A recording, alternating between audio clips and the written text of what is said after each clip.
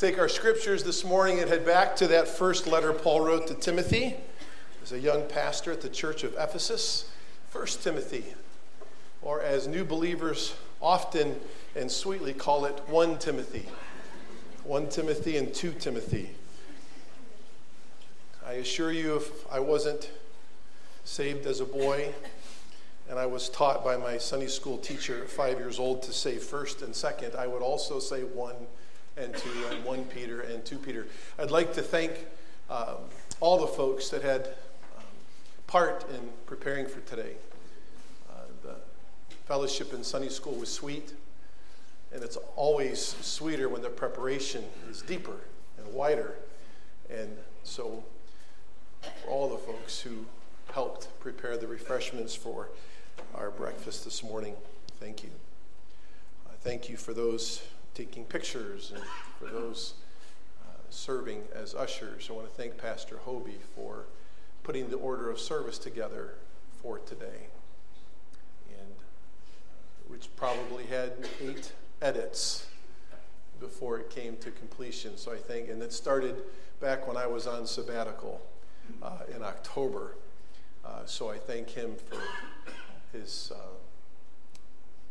part in that preparation. And we would be remiss to not thank Pastor Hobie also for being a gracious and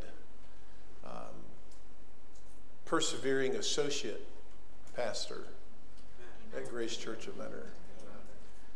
A man who's been equipped by God to shepherd any church, any size church in any part of our world quite well, has humbled himself and chosen to serve us and to help me.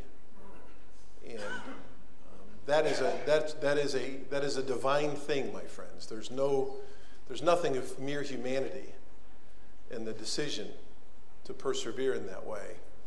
And I know you're thankful for him. I'm forever thankful for him. And it's his, what he likes to call, second chair leadership that has really set the bar very high for any of those who would also serve here in that capacity in the future.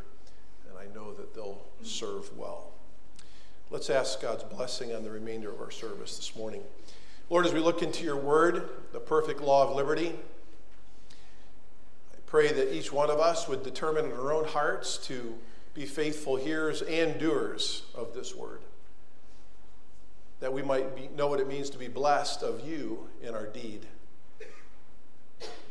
May everything that you hear and see this morning be acceptable in your sight, our strength and our Redeemer.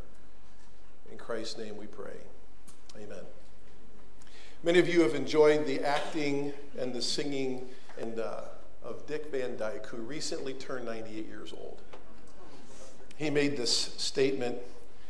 He goes, "If I would have known I would have lived this long, I would have taken better care of myself."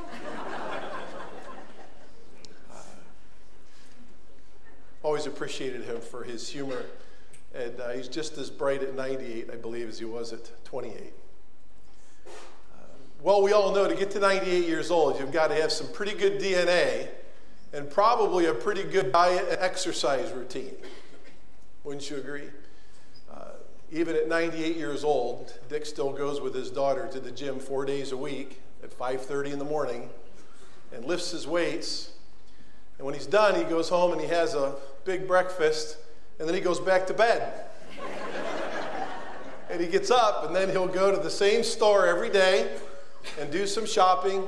And every day he goes to that same store, and he practices this daily weekly routine. He'll find someone in the aisle and grab their hand and dance with them and bring joy to his community.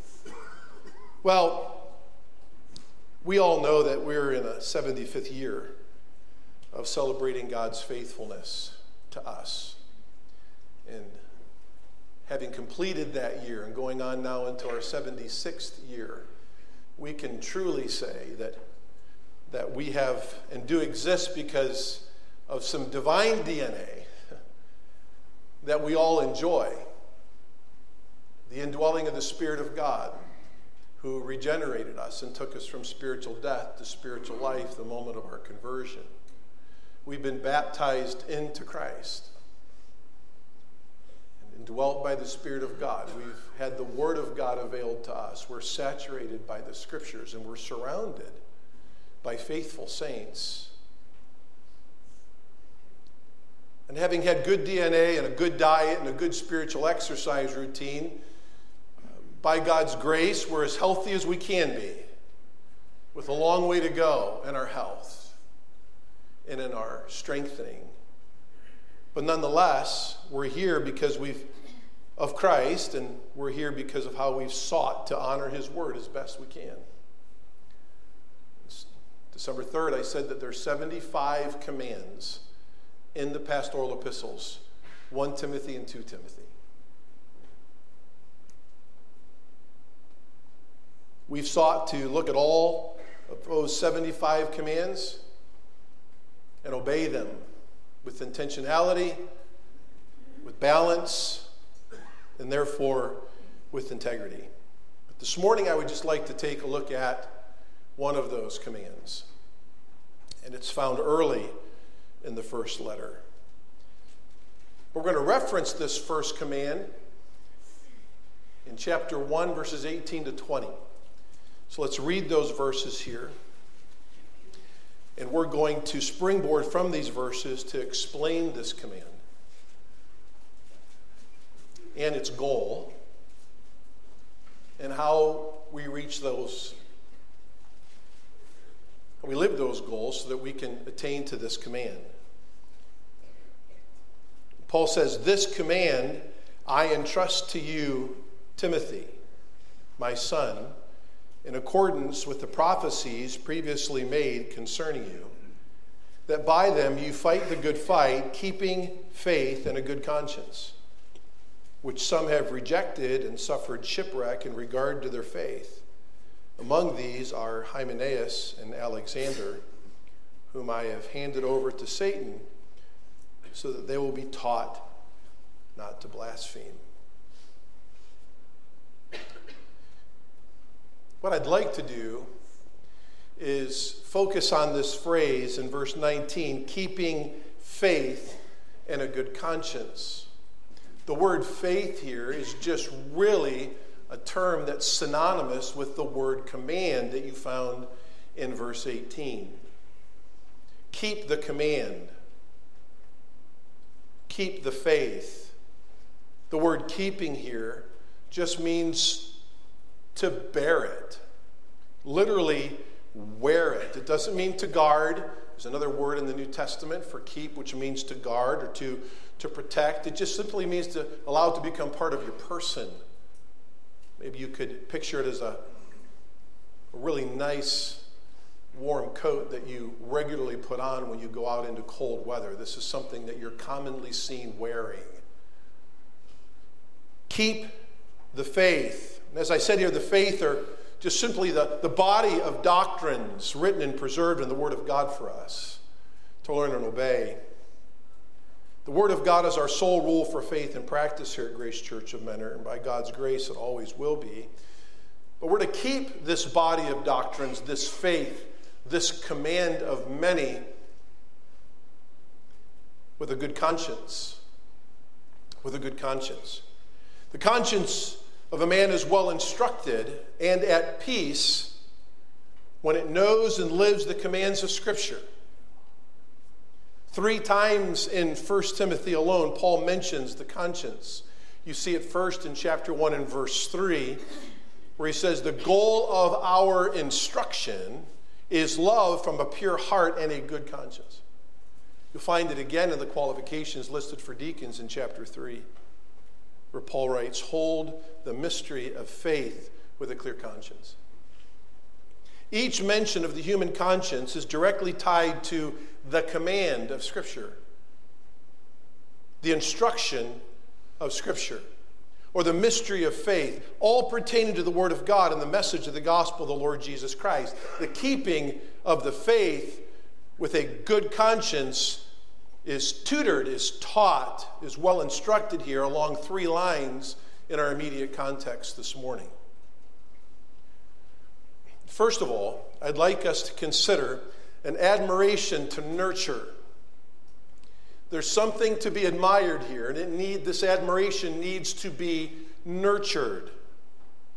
Keeping the faith with a good conscience includes nurturing admiration for the Word of God and the people of the Word of God that He has placed right around us here at Grace Church of Mentor. And Paul says this command I entrust to you. Again, this command, the whole context of the chapter 1 is really centered upon this command. And this command is found in verses 3, 4, and 5. Would you look over there with me? He first mentions this command here. I urged you upon the departure from Macedonia, remain on at Ephesus so that you may instruct certain men not to teach strange doctrines, nor pay attention to myths and endless genealogies, which give rise to mere speculation rather than furthering the administration of God, which is by faith. Which is by faith. That's the command. Teach and instruct the Word to protect the church from false teachers, from false ones. That's the command. And as Pastor Kent re-explained the meaning of the word entrust, as we did also on December 3rd, literally to place food before. This command I entrust to you. I have placed it before you, Timothy. You've been fed well. You've learned well. And now you're living that command with a good conscience. Well, this is what you are to continue to do. I have entrusted it to you, Timothy. Admiring the command itself has everything to do with knowing and understanding and applying the truth of Scripture. Your personal relationship with Christ and with the Word of God is to be valued above all relationships in your home and even in our church. As we celebrate this installation service of a new senior pastor, this command really is just not given to Pastor Steve and the other pastors and our elders. It's given to you as a flock. All Scripture is given by inspiration of God and is profitable, right, for teaching. This command is entrusted to a man who shepherds a flock, yes. But it requires the flock to also eat well, obey well, live well. There's a book that Charles Haddon Spurgeon wrote. I reference it often since I became a pastor. I was introduced to it in my early seminary training. It's called Lectures to My Students. And these are just notes that he taught pastoral students at the Metropolitan Tabernacle. And one of those chapters is on a proper use of tools in ministry, books. How important are books to the pastor? And of course, he lays a very heavy emphasis on the value of books and learning and knowledge. He said it was his experience in ministry that he would come across a lot of pastors from impoverished communities who could afford no books. And so they came up with a three-tiered system of how they were going to get information about the Bible, good theology and philosophy and practice into these country pastors' hands so they could get them into their minds and in their hearts. It's a fascinating lecture that he gave. But he muses, as Spurgeon often did, about the reality of what book is really the only book that's essential for a pastor to be a good pastor. And of course, we all know that that's the Scriptures. We preach from a sufficient word. And Spurgeon says here, if I only had my Bible in my library, a man who has not learned merely the letter of the Bible, but the inner spirit, will be no meager man, whatever deficiencies he may labor under. You know the old proverb, beware the man of one book. He is a terrible antagonist. A man who has his Bible at his fingers and it in his heart.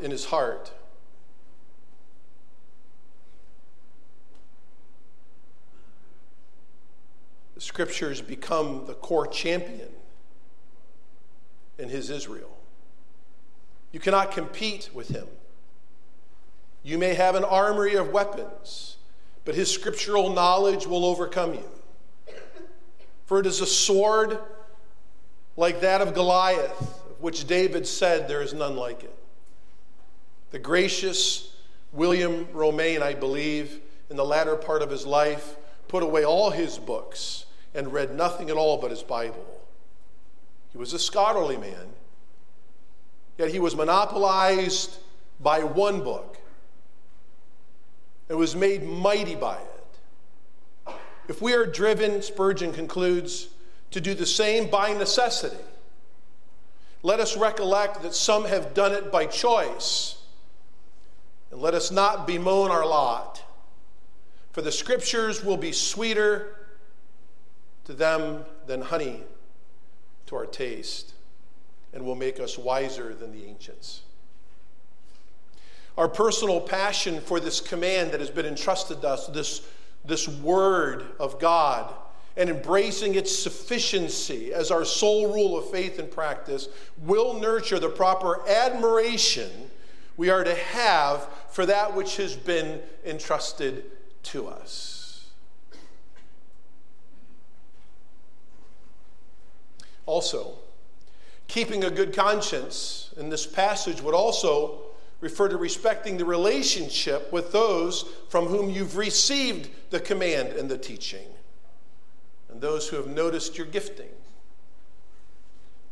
The Lord has set around us here, He has set around me, and Pastor Kent, and now Pastor Steve, and Pastor Mike, those who have grown up here in large part, a spirit-filled cloud of witnesses among the elders at Grace Church.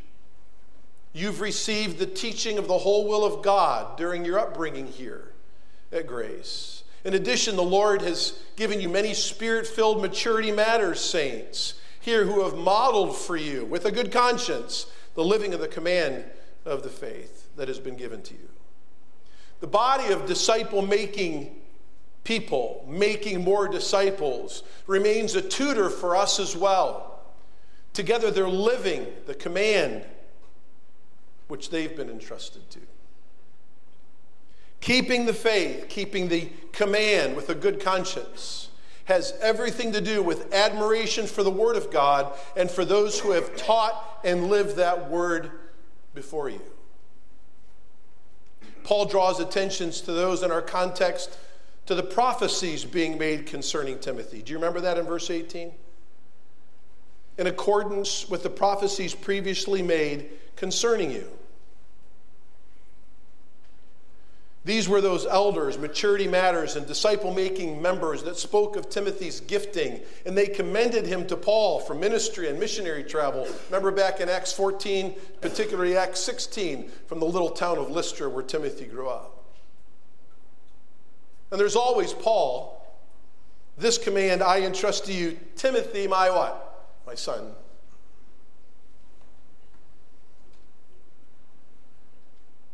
Timothy was Paul's son in the faith. Paul probably had a very significant part in Timothy coming to know Jesus alongside his mother and grandmother. No more would Timothy be called to obey Paul as the new pastor at Ephesus, just as children are not asked to obey their parents, but to honor them after they say, I do. But our text would compel us to remember that those who mentor us and those who reared us in the Lord among the flock of God are to be admired, and that admiration is to be nurtured. And may I say it's a mutual admiration as we seek to submit to one another in the fear of the Lord. So there is an admiration to be nurtured here, an admiration for the sufficiency and the efficacy of the Scriptures, and an admiration for those who entrusted that command to us. But secondly, this morning, there's a readiness to be embraced. If there is a proper admiration, then there will be a readiness. And that readiness is seen here in the phrase, fight the good fight. Fight the good fight. I was reading an article not long ago over sabbatical, just about pastors and their lives and what they enjoy and what they endure. And the title of the article went something like this: Not all pastors are bad, even though a lot of people tell you you are. Apparently, it was written to a group of pastors that shepherd congregations unlike ours. But nonetheless, I wrote down this statement as I read in the article. He said, those who criticize pastors about being pastors are often those who have never been pastors. Keep the command with a good conscience would include fighting a good fight. And yes, the fight can come from within the church. And of course, in this context, that's exactly where the contention came from. We already read verses 3, 4, and 5. Well, there were two men in particular we'll get to here in just a moment that led that doctrinal skirmish among the church at Ephesus. The use of the war metaphor here is necessary. Peter tells us our enemy outside the church is like a roaring lion and is always lurking, seeking whom he may devour. And so from within or from without, there's a fight to be fought. According to the context, there's a way the enemy gains a footing in this battlefield. The answer is found again in our main encouragement to you and to all of us this morning to keep the faith with a good conscience. The command that has been entrusted and taught to you must be admired and it must be lived. The Word of God known and lived together with the souls in your home and those of your church will be a large part of keeping the faith with a good conscience. And really, we have no doctrine, faith, command if we do not have holy lives eyewitnessed by those closest to us. Again, Paul says, this is the command that I've entrusted to you, Timothy, my son. It's been done in the cloud of these witnesses, that you might war a good warfare. Pastor Steve, you will demonstrate your awareness of our chief enemy as you admire the word and the people of God who have taught it to you. In Timothy's case, this would be Paul, his mother, his grandmother, but also in his hometown church of Lystra. Those spiritual leaders who recognize Timothy's gifting. I reemphasize this in this part of the sermon because it is the foundation to you, along with Pastor Mike and the elders here, fighting a good fight. James tells us to resist the devil and he will flee from you. Well, resistance is quite objective in this context.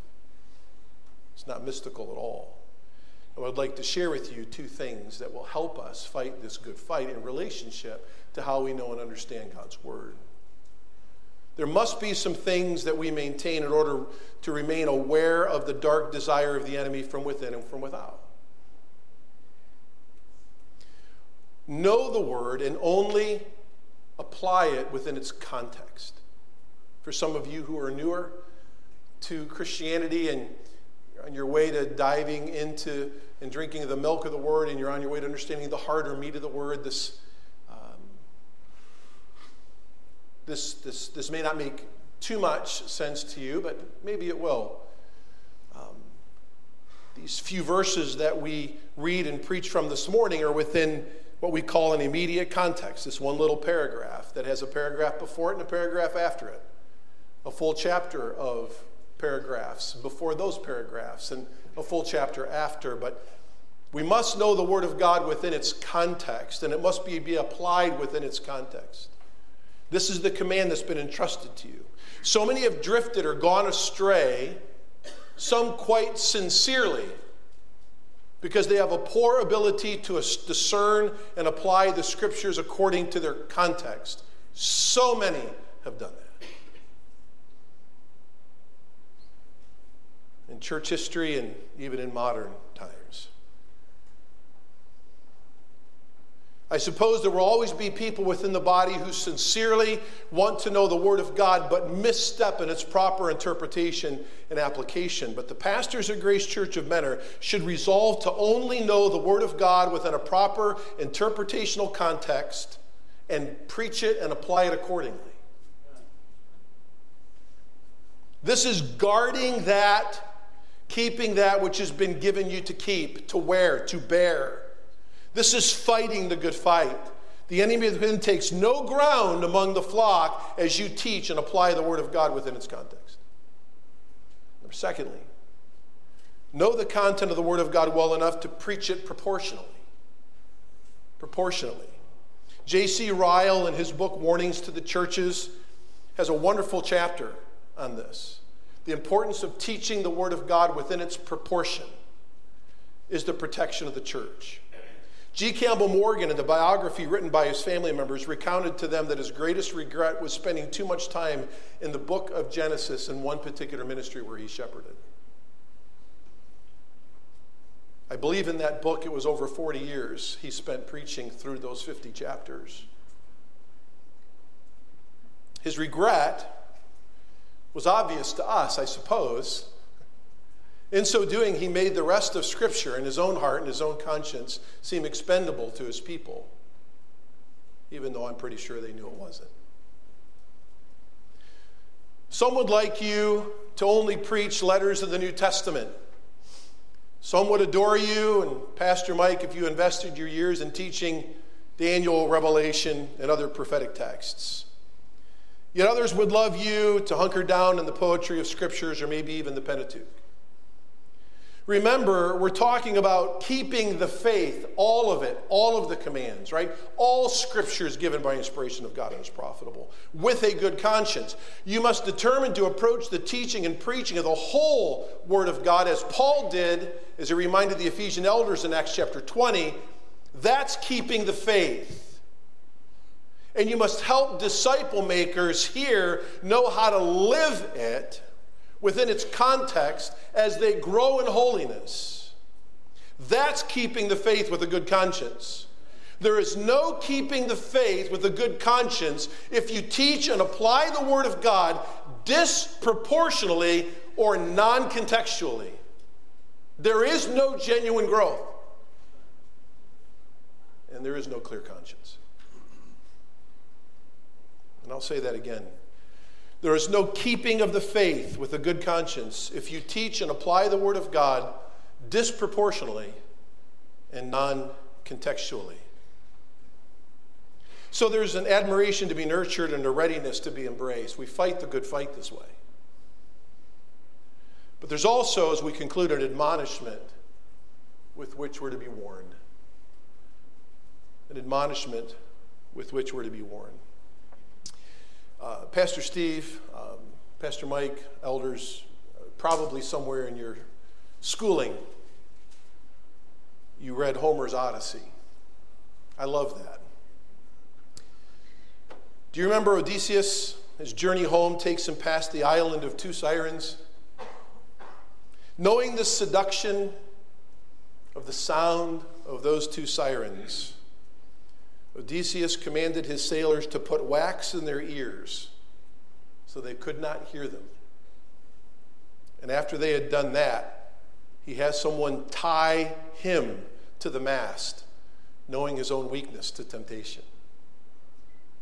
Only with ears deafened and Odysseus tied to the mast would the sailors make it home without falling to temptation. Paul tells Timothy later on in chapter 4 and verse 16, I believe, take heed to yourself and also the doctrine. I think there's divine order there. As we already said in the Lord's Supper, we know our own fallenness. No one knows our own fallenness better than us as pastors, than the Lord. None of us would dare speak among one another the fullness of the darkness of our own tendencies. But we often speak of the amazing grace that has kept us from pursuing such.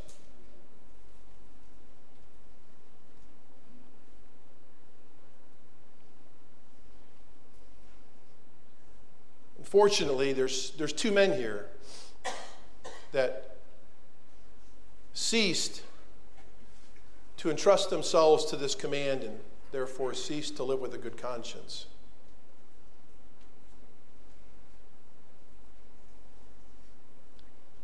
Our text is very clear that there will always be some within your own context that will reject the teaching of Scripture within its context and the teaching of Scripture within its proper proportion. The shipwreck metaphor here is wisely chosen as the war motif as well. Paul had been shipwrecked. He understood the chaos and the fear that is the realities of souls drifting in the cold sea with nothing for them to hold on to stay afloat. Terror is the reality of the shipwrecked. So it is an appropriate metaphor here. There's nothing that the terrorist of the local church is not the fear of an invader with a gun into our atmosphere, which tragically has happened way too many times. The terrorist of the church, two names are given here, Hymenaeus and Alexander. Paul doesn't pull names out of a hat very often.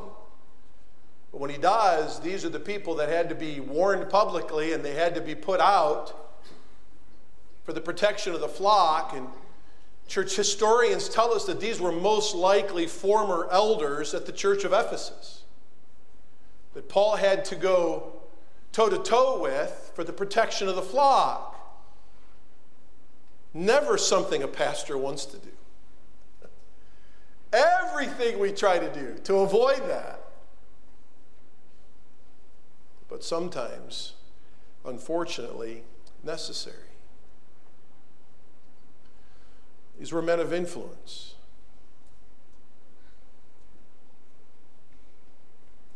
They were elders who probably led the doctrinal insurrection, recorded for us in verses 3 through 5. Timothy was set in Ephesus to instruct and to correct, and they did so by their own misinterpretation and application of the Word of God. Paul is saying here, don't be those guys. And you won't be if you keep the faith with a good conscience, as described in the text today. 76 years now we're approaching of enjoying God's faithfulness because we've longed to be faithful to His Word and its appropriate application. By the way, Paul only mentions Timothy's name twice in the first letter. We saw one this morning.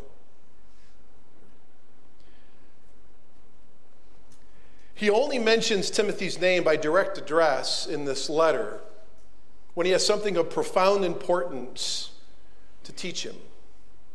But in this situation, something of profound importance to remind him. Go with me over to chapter 6 now, and let's look at the second and final time he mentions Timothy's name.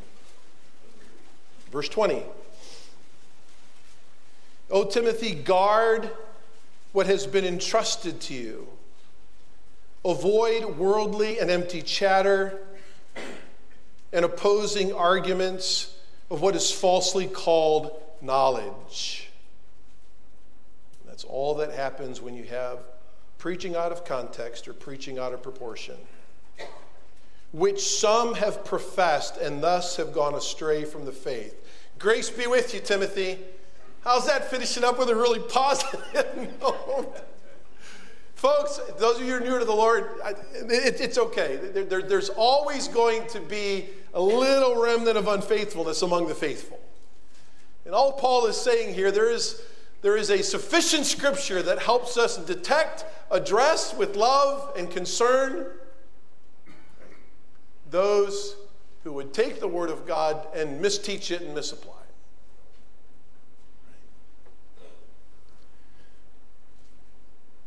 Go over with me to Nehemiah chapter 8. We want to conclude this morning by an Old Testament allusion to the Israels coming back after captivity of 70 years in Babylon, having regathered at the water gate for a new hearing of the book of the law of Moses. And this text is powerful because it really is an Old Testament example of the influence of the Word of God when it's taught properly, applied properly, and lived properly. And this is what we'll continue to enjoy here as the days go on. Verse 5, Ezra 8. Men, women, and children, all who could hear with understanding, are gathered 6 o'clock in the morning. They call for the elders to bring out the book of the law of Moses to read. And Ezra opened the book, verse 5 says, in the sight of all the people, for he was standing above all the people. And when he opened it, all the people stood up. Then Ezra blessed the Lord, the great God, and all the people answered, Amen, Amen, while lifting up their hands. And they bowed low and worshiped the Lord with their faces to the ground. And then the elders that are listed here, in verse 8, what does it say? Friend, in verse 7, the people without, they remained in their place. They read from the book, from the law of God, translating to give the sense so that they understood the reading. That's really expository preaching. Okay? There was some investigation, interpretation, and proper application. What's the result of that? Then Nehemiah, verse 9, who was the governor, and Ezra, the priest and scribe, and the Levites who taught the people, said to all the people, This day is holy to the Lord your God. Do not mourn nor weep. For all the people were weeping when they heard the words of the law. Then he said to them, Go eat of the fat, drink of the sweet, and send portions to him who has nothing prepared. For this day is holy to our Lord. Do not be grieved, for the joy of the Lord is your strength. So the Levites calmed all the people, saying, Be still, for the day is holy. Do not be grieved.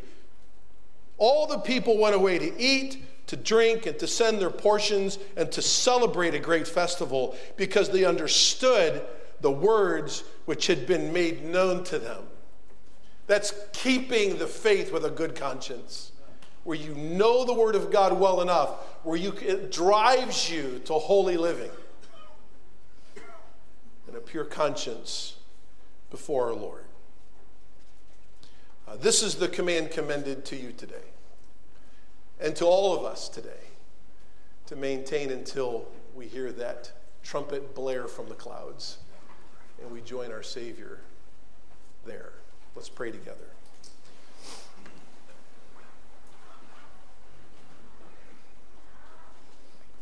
Thank you, Lord, for the hearing, the preaching of your word. Again, may we be faithful doers and not just hearers, that we may be blessed in our deed. In Christ's name, amen. Pastor Steve, Charlotte, would you join me up here on stage? Elders, would you join me? We'd just like to have a brief prayer of dedication, and then the elders would like to sing and lead in hymn together. So in preparation for that singing, if you'd like to turn in your hymnals to number 165. Number 165.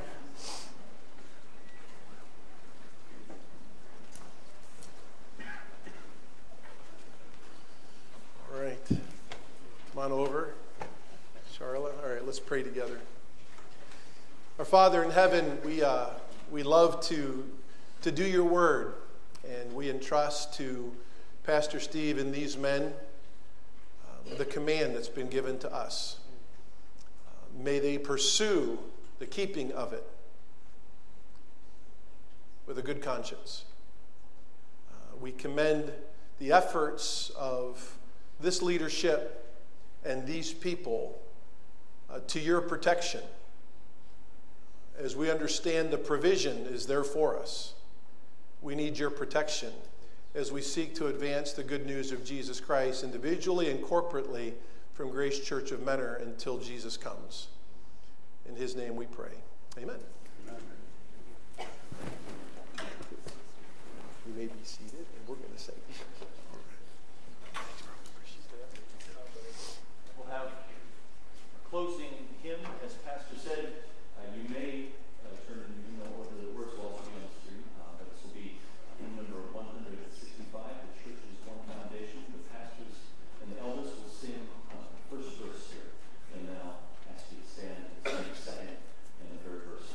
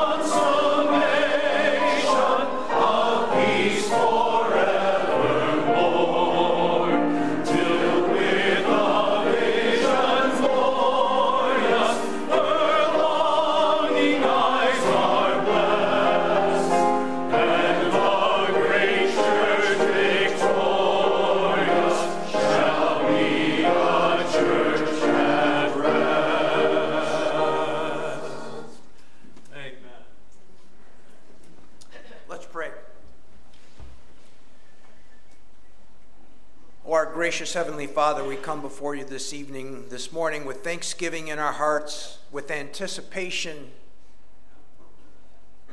of what you're going to do here at Grace Church of Mentor. Lord, we believe that you have indicated your man to lead us forward. You've indicated your team to support that man. And now, Lord, I pray that as we do move forward in the Spirit, that our hearts and our minds would be so in tuned to you. Lord, that you would allow this church to remain faithful to your word, that there would be no hint of compromise, that we would take your stand, a holy stand, oftentimes a separate, lonely stand. Lord, we know that this is your church. Your Son said, I will build my church and the gates of hell shall not prevail against it. And so we rejoice in that, knowing, Lord, that you are the builder and the foundation of your church. I commit Pastor Steve and his dear wife Charlotte and their sweet girls all to you, Lord. Protect them. Certainly the devil will seek to destroy them. He will seek to interfere in the marriage. He will seek to interfere in the upbringing of the children. Lord, we know how the devil works.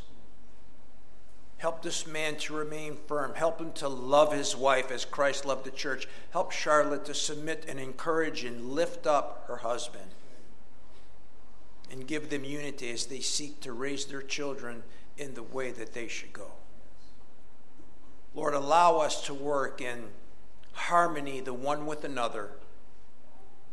Let us always be ready to listen and slow to speak as we seek to move forward with your blessing.